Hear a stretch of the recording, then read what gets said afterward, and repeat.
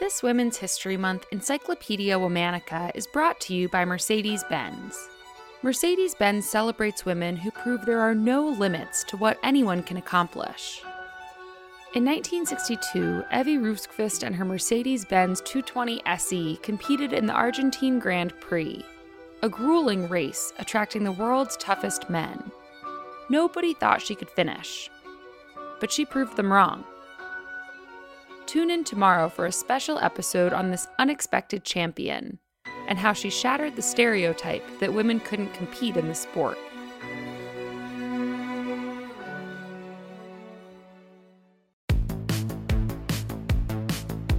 Hello.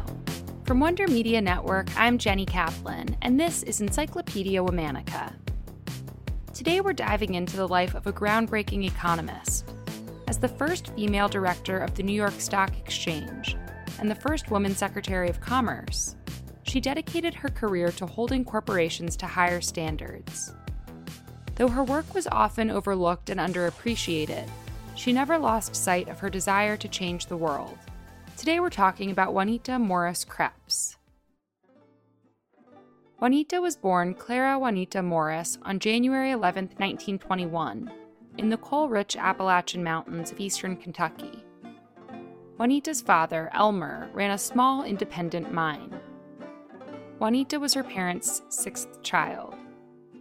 When she was 10 years old, her hometown became embroiled in the Harlan County War.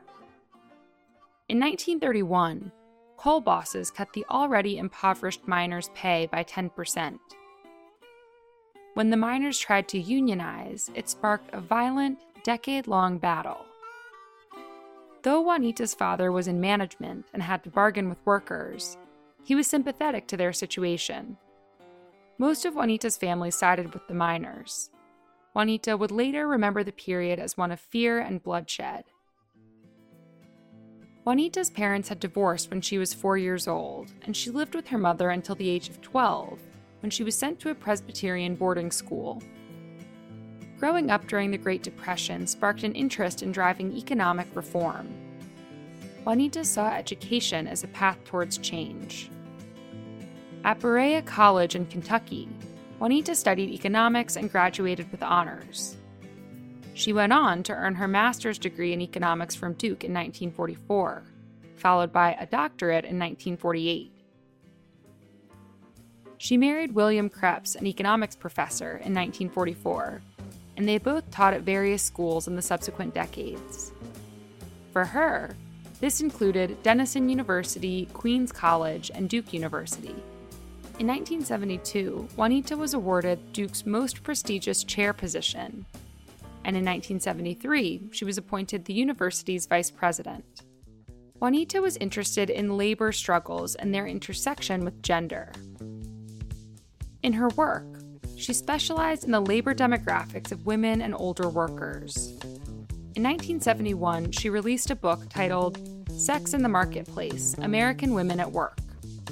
In it, she explores why women were entering the same monotonous jobs year after year, and why so few had advanced degrees. She wrote, "They continue to staff the clerical jobs, the elementary classrooms, and the sale rooms. They're almost never vice presidents or high school principals or hospital administrators." Juanita took some time off work to raise her children in the 1950s. Though she later said she didn't regret the decision, she did say in 1986, "I think what it did was put me a few years behind the level of achievement that many young women expect today." Despite any setback she may have felt, Juanita continued to excel. In 1972, she was the first woman to become director of the New York Stock Exchange, an enormous achievement in a male-dominated industry. She was also appointed to many boards of large companies. Then, in 1977, Juanita was one of 2 women appointed to President Jimmy Carter's cabinet. She served as the United States Secretary of Commerce and was the first woman and the first economist to hold that position. A longtime Duke colleague, Crawford Goodwin, told the LA Times, "It was an unusual appointment since most commerce secretaries at that time were businessmen who just wanted that line on their resume. She wasn't in the inner circle in Washington, but she was very self-confident and didn't take any nonsense from anybody. It was perhaps the most unappreciated job in the cabinet. During a time of rising inflation and unemployment, Juanita became a key figure in the president's circle of advisors, helping Carter strengthen relationships with corporate leaders. But she also emphasized the importance of businesses acting with a greater concern for social responsibility beyond profit.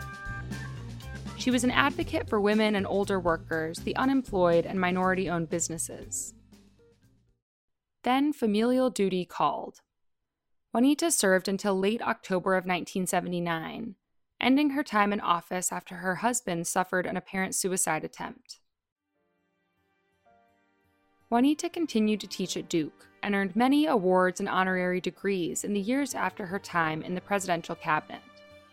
Influenced by the economic poverty of her childhood, Juanita raised awareness of the challenges faced by workers, often ignored by those in power in the business world. Juanita Morris died on December 14, 2020, at the age of 82. All month, we're talking about women in the driver's seat. For more on why we're doing what we're doing, check out our newsletter, Womanica Weekly. Follow us on Facebook and Instagram at Encyclopedia Womanica. Special thanks to Liz Kaplan, my favorite sister and co-creator. Tune in tomorrow for a special bonus episode brought to you by Mercedes-Benz. Talk to you then!